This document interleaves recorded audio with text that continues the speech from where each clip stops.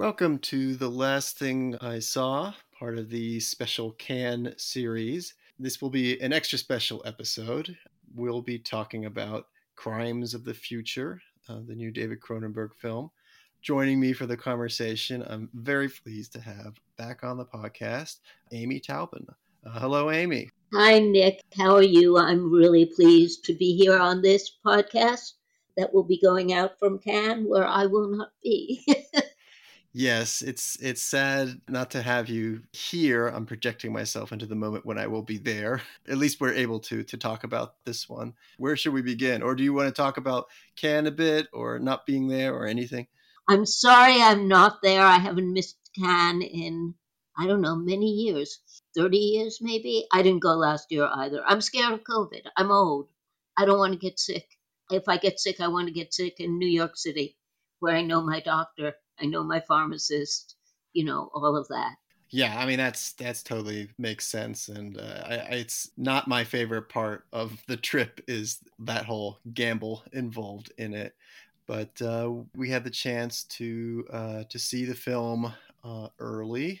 Should we give a little overview of what it's about, just generally? Yeah, sure. I mean, I also need to say that this is preempting my art forum piece on the film and interview with Cronenberg, which doesn't come out till June 1st in print. So art forum said, yes, you can do that, but make sure you mention that. So I have made sure I mentioned that. Yes. Since I've written about this already, I could do an overview.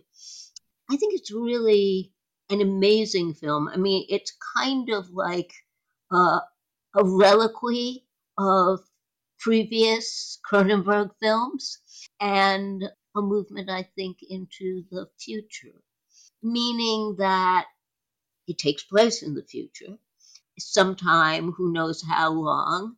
And it seems that scattered about the earth are maybe small groups of people, and this small group of people are in Athens. And that's what's really extraordinary about it and different than any Cronenberg film, because he really uses the city, and the city is the birthplace of Western civilization. And it's kind of inscribed there. And so it is a historical film, and at the same time, it's a film about the future. And in this future, there is small groups of performance body alteration artists. And, Cronenberg, I mean, his thesis has always been that it begins and ends with the body. You can't separate the body and the mind and the psyche. I don't think he uses the word soul, but you can't separate any of those things from the body itself. And in this case, these artists are performing pieces in which they alter and sometimes remove growths from their body, new organs. And at the head of these artists is Viggo Mortensen's character, Saul Tenser, and his partner Caprice, who is Lea Seydoux, who is absolutely magnificent in this film. And they do these tattooings of these new inner organs and their removal and exhibition. And there are other groups of performance artists who seem to be perhaps more subversive, and it is possible that they are not removing their organs, their new organs, which may possibly be inherited then by their progeny, maybe, and it may be a way that humans mutate to cope with what they've done to the environment. And what's extraordinary, the Cronenberg thing, it's so hard. I remember years trying to get a read on Videodrome and just refusing to believe that the new flesh could be something that I wouldn't consider good or morally right. And of course, it isn't. The new flesh is produced by our addiction to pornography and violence and sex. And I will never forget Cronenberg saying to me, "Well, you know, the first use of any reproductive technology has always been pornography." Hmm. And I didn't ever want to think about that at that point. And so this film is about how do we cope with plastic because we probably can't remove it. So will the human body be able to cope with the plastic in the environment and in doing so become less human but continue to exist? And Yeah. that's what the film is about. Yeah. I was really struck by the performance art aspect that, the main characters are this couple who are, yeah, they're basically a couple of collaborators, artistic collaborators.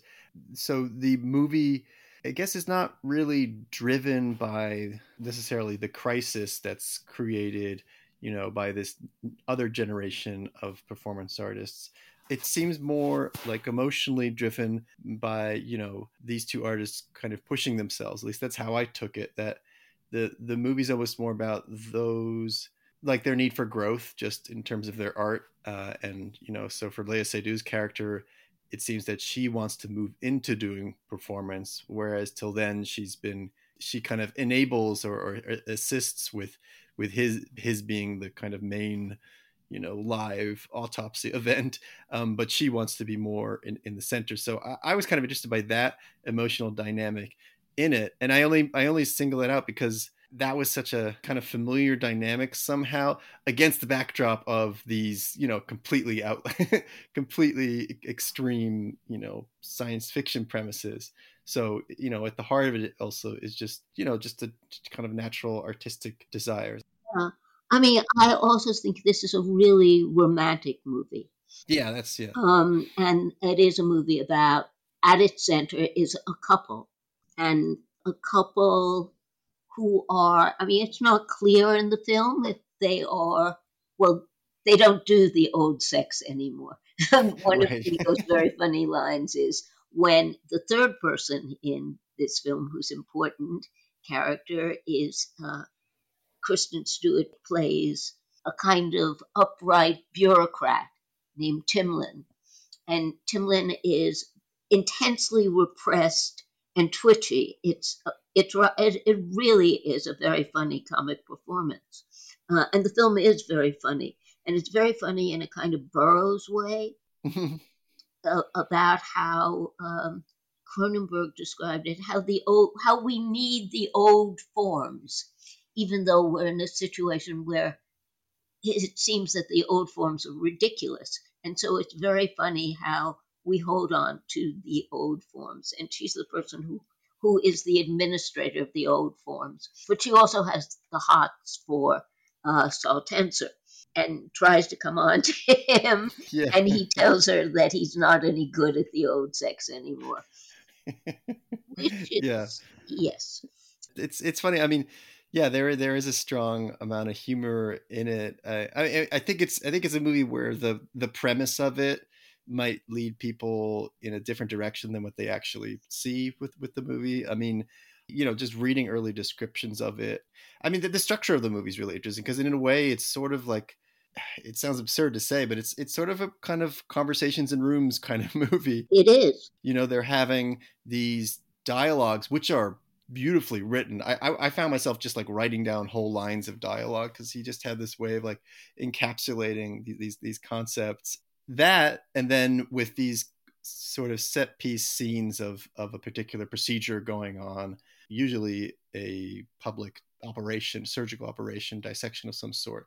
So that structure alone was kind of, I think, might be unexpected to some people who are expecting some more of a crescendo or build up. I didn't take the movie in that way. I was kind of more settling into its groove of moving between those dialogues and then these kind of, yeah, exposure scenes. Well, in the interview Cronenberg did with me, he was speculating that each new organ that Saul Tenser grows inside him could be like an episode in a television series. I mean, we were talking about how the narrative was not what what people expect in Hmm. narrative. And it is definitely a talkie, Hmm. but I also found it just exquisitely beautiful, the way I don't usually find Cronenberg's film. And I think it's really important that it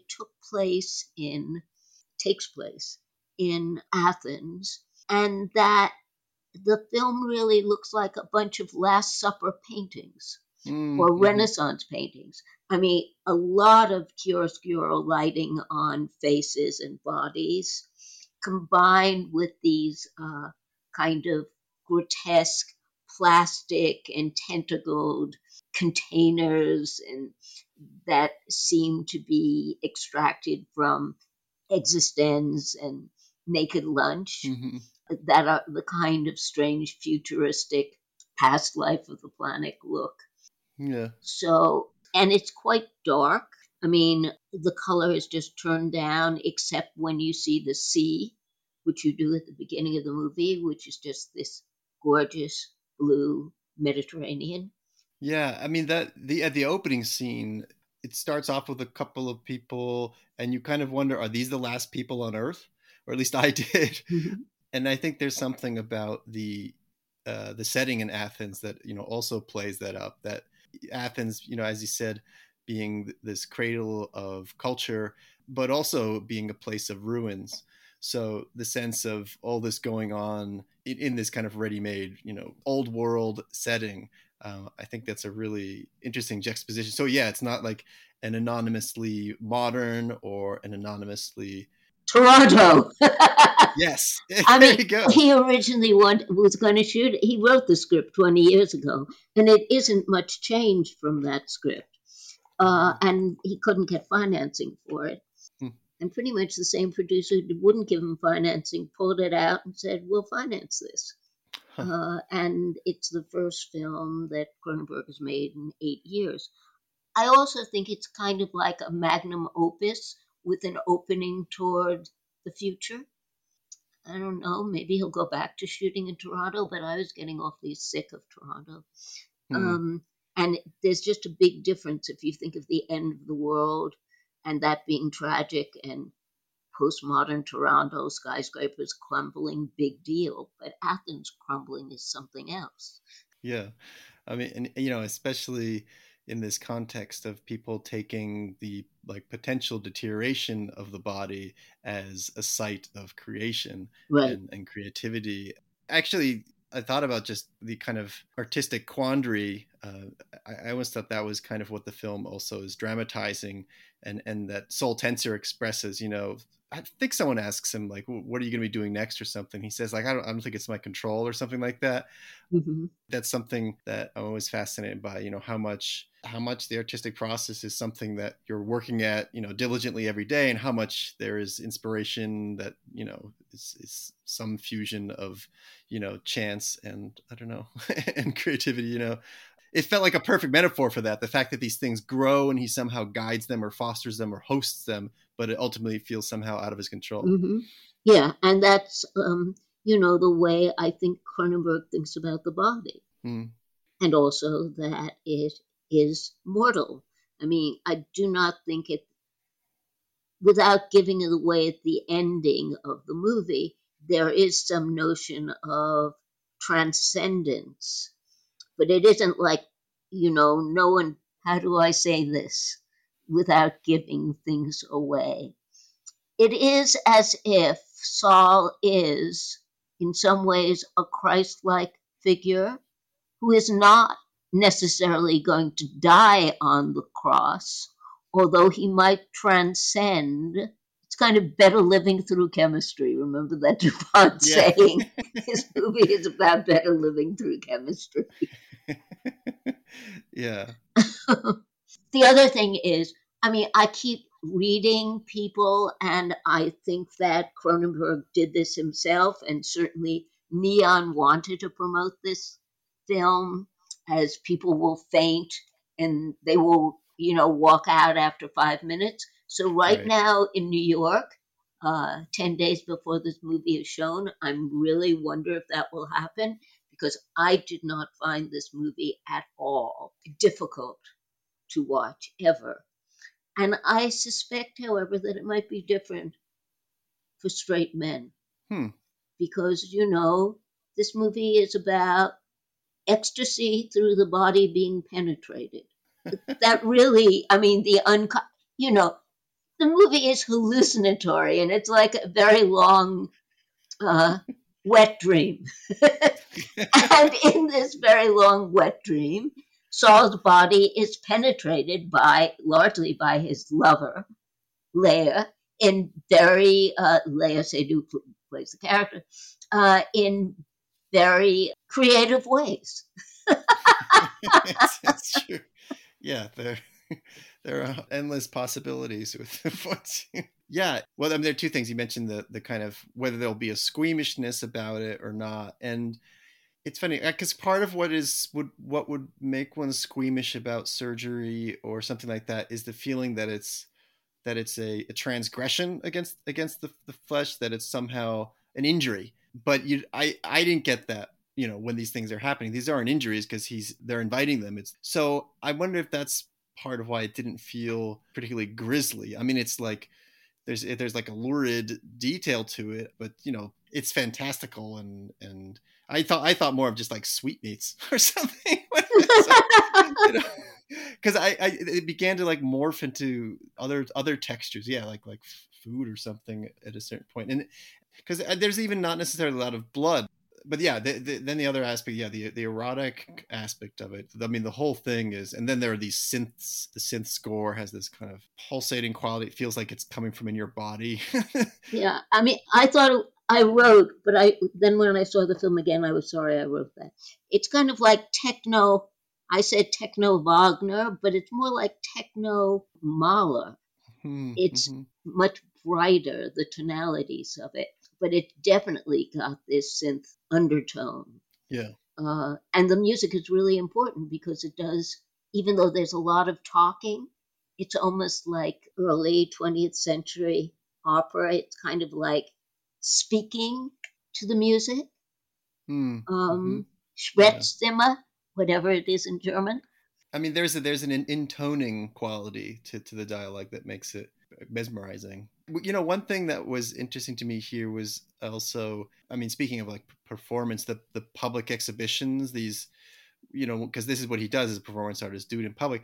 And I was to think how that, corresponds to these previous scenes in Cronenberg movies where you have some public demonstration of something and it goes terribly wrong. But in this case, the performances they're like these kind of, generative experiences for people just to watch and consume. Right, but there's also this suggestion right out of film noir, that kind of Mm. noirish aspect of Naked Lunch and Existence, that Saul is living this double life and he's also a police performer. And all these performance artists are informing on each other. Well, to this police guy who is the captain of Vice, and he wants to know about this organization that the Kristen Stewart character and the wonderful Don McKellar, they run this organization, which is like the repository of organ tattoos, because all the new organs have to be tattooed and registered, and that's what Saul in the end refuses to do. He refuses to remove it. At a certain point, he begins to refuse to register what's happening to Mm-hmm. him.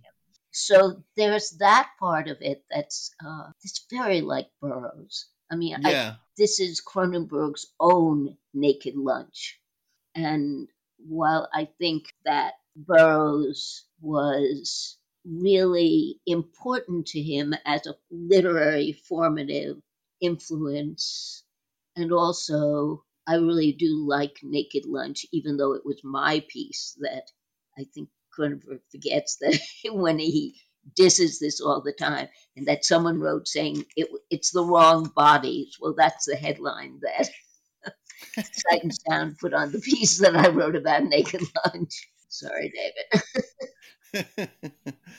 So I just think that there's a lot of that notion of Burroughs of surveillance, and that's what Saul and his partner what they managed to escape from and refuse. Yeah.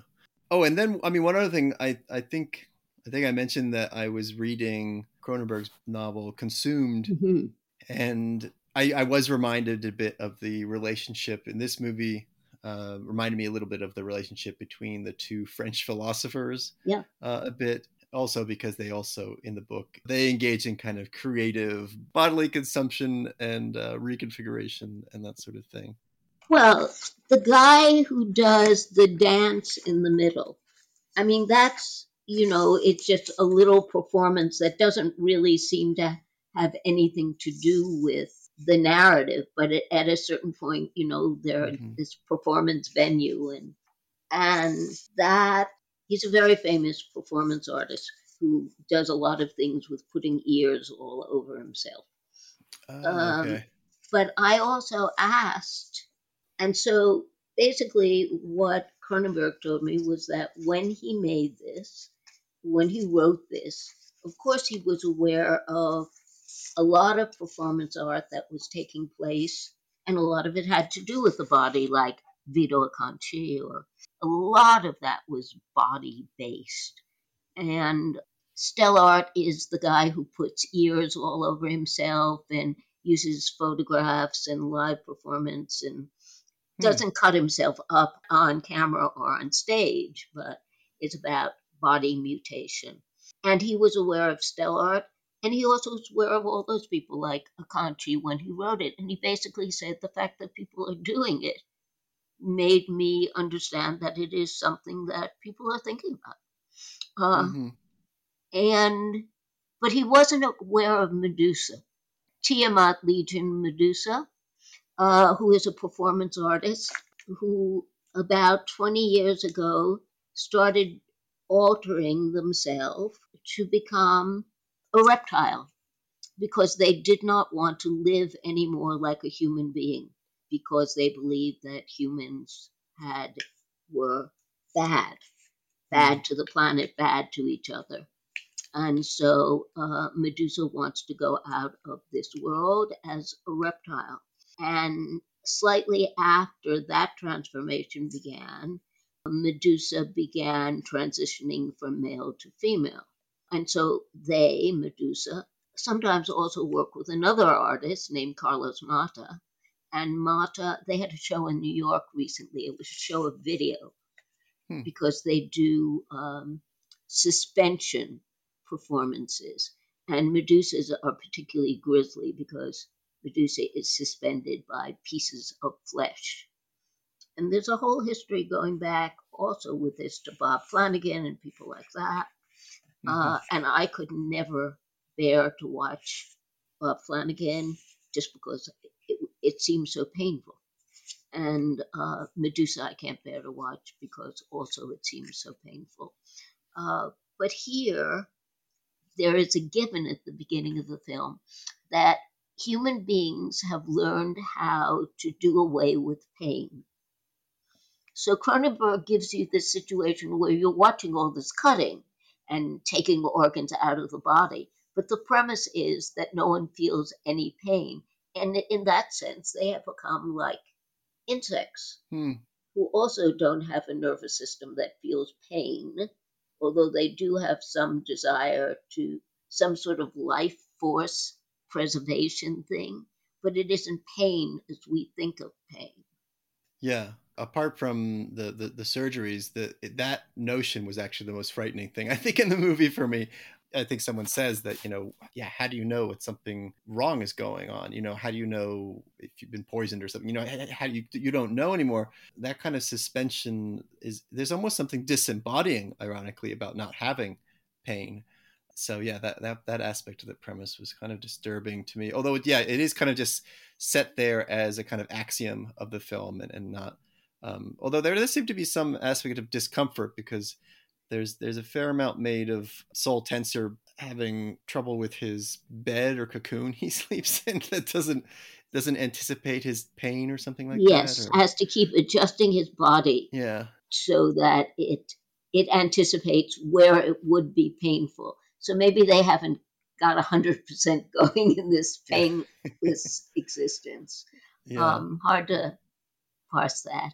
But certainly the cuttings don't seem to cause any pain whatsoever. So I just took it. Well, they're not painful. Yeah. I mean, this is a movie I want to see again. Actually, I'm curious because I think you mentioned that seeing it a second time, it was a different experience. What did you find was different about that? Well, second times are always different. I mean, Hmm. they always are. I also had an intense, because I do this a lot, a kind of intense, how can I describe it? I I somatize a lot in movies. Like when I saw the Red Shoes, a week after seeing the Red Shoes, I could no longer walk down long flights of stairs because she runs down that long Mm. flight of stairs at the end and overbalances at the edge and goes down onto the railroad tracks, intentionally or not. And I was totally, and I still to this day cannot walk down long flights of stairs. So I somatized in this movie, and although I didn't faint or do any of those things that they keep saying people will do or have to walk out of the theater about. And I felt this great sense of release, physical release at the end, like I Hmm. transitioned with him wherever he went. And then about an hour later, my throat closed up. I couldn't talk. I Oh. couldn't eat because that's what happens to him in the film. And that Hmm. continued for about 24 hours. But Wow. I somatize a lot in movies, yeah. That makes Cronenberg movies especially impactful. Yeah. So since that had happened to me, it didn't happen to me the second time. So that was the way it Okay. was different. It Yeah. wasn't as big a physical experience. Yeah. And I was more able to watch different aspects of the film and, Mhm.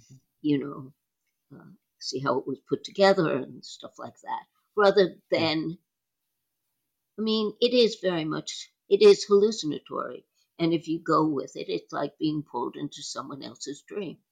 Hmm. There's that quality of just kind of this even movement through, yeah, some sort of nebulous uh, reality. I don't know. It's hypnotic. It's pretty hypnotic. Well, I'm sure we'll come back to the film again down the road. And yeah, everyone look out for Amy's art form feature and interview. And there was one other film that we wanted to cover also that I think Amy you saw, and that is Les Amandiers, which I guess the English title. The English title at the moment is Forever Young. And I don't think it's been bought yet for the States, and whoever buys it should think of a better title than that. Um, uh, Yeah.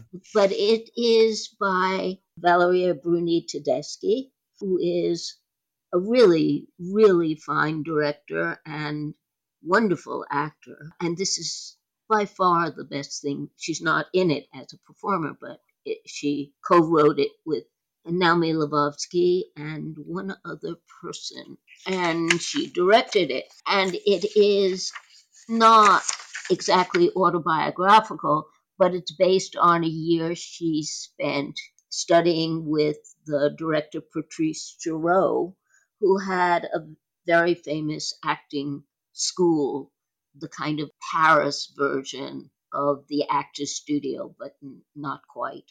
I think much more interesting, with much more interesting results, but that's me. And Giraud had an enormous influence on Bruni Tedeschi's life as an artist. And so someone suggested to her, well, why don't you make a film about the school? And this was a particular moment when it was the beginning of the AIDS crisis in Paris. Hmm. So it was really the late 80s. And Giraud, who is played in the film by the marvelous Louis Garrel, and he's never been better in anything in his life and is totally magnetic, but in a very different way than Giraud was magnetic because Garrel is also gorgeous in this film. So you could see how he would have a powerful effect on anyone who came near him. Um, and basically, though, it is an incredibly accurate depiction of a great way of teaching people who are talented how to tap into the talent they have as performers. Hmm. Um, and the central actor plays the part of Stella, and I cannot pronounce her last name. It's Nadia Teresiewicz, who had a small part in a film, Dominique Mall film with Bruni Tedeschi, and she cast her. And I think she could be a great star. I mean, it's an absolutely stunning performance. It's as stunning, and this film is as stunning as Cassavetes' opening night, or Children of Paradise, the Marcel Kahn, or Mm-hmm. Renoir's Golden Coach, as any film I've ever seen about acting in the theater. It is just amazing. And at the same time, you know, you go step by step through these people learning how to do things, and then they come to New York to genuflect in front of the actors' studio, and they're considerably better trained by that point. Mm-hmm. Um, and and they do certain plays and audition with certain scenes that reverberate with their lives in the play, so that Stella is involved with Etienne, and Etienne, who's played with Sofiane Beneche, is he's a junkie actor, and she tries to save him in the way that is a kind of reprise of a scene she does at the beginning from The Seagull. Anyway, it is an amazing film, and it is amazingly shot Hmm. by Julianne Poupard. I don't know who that is, but the film looks great. But the thing is that these actors, just like the actors in Cassavetes' films, you know that she did not make them hit their marks. They have so much freedom in front of the camera. And yet, this camera, which is sometimes handheld and sometimes not, and mostly works in wide angle but close, very close, is almost another character in the film, and it's always perfectly in focus. Oh, Wow. amazing! Unlike the Cassavetes film, where the camera was always such a problem because the actors just moved at will and didn't hit their marks, and that was always a terrible problem. But this film is gorgeous. I just think it's an amazing piece of work. Oh wow. As I said, I've seen like four movies that she's directed. They're always interesting, and they're usually interesting for their social and political dynamics. I Hmm. mean, they have a lot to do about money and who has money and who doesn't, and money and power, because she comes from an extraordinarily wealthy family. And in this film, she's the character who is her, Stella, looks nothing like her, but also is somewhat cut off from the others because she lives in this kind of palatial house, and they're Oh. all squatting and living in squalor like young actors. But that's not foregrounded in this film in the way that it's foregrounded in a lot of her films, Mm-hmm. have to do with power and class and money. Interesting. This is also a competition film, and And if I were on the jury, this would give the Cronenberg film a run for its money. oh yeah. Really. Yeah, it's that good. I mean, neither of them will win anything. It's France. Oh, what do you think will win? I We can haven't still seen speculate. anything I know, else. but you don't have to. That's the beauty of it. Someone had a theory that because Vincent Landon is the head of the jury, that the Claire Denis film would have a chance. Well, I haven't seen the Claire Denis film, but it wouldn't be out of keeping with Gan. Yeah. Of course, Valeria Bruni Tedeschi, the first time I ever saw her was in a film of Claire Denis, Nanette et Bonnie, and she's absolutely Oh. great. She plays the woman who works in the bakery, Oh, yeah, I remember now. the object of desire, and she's hilarious. Oh, and that's what's so great about her film. It has the structure of a Chekhov play in that it begins and you think it's a comedy, and it's very funny. and you are laughing, and as it goes on, it gets darker and darker, but Hmm. it still has pieces of the comedy in it. I mean, it's amazingly Chekhovian Hmm. and it's also that these actors are learning to use that full range of emotion and skills, behavioral skill, to Yeah. be able to play experience comedy and tragedy. Yeah. So yeah, we're just as a reminder, we're talking about the title is Les Amandiers, which may or may not be titled Forever Young ultimately, but definitely a film to watch out for. I'm sure it'll wending its way to American theaters. And I think we can probably wrap up there. Two strong films. I'm quite happy to leave on that high note. You can have the final word. I don't know. Well, I just wish that I were in Cannes when this podcast drops, but Mhm. I'll listen to it from the other side of the ocean. Well, thanks for giving this preview, and we'll talk again soon about another batch of movies. Okay. Bye, Nick. Travel well. You've been listening to The Last Thing I Saw with your host, Nicholas Rapold. Please consider signing up at rapold.substack.com. Special thanks to the Minarets for the opening music. Thank you for listening.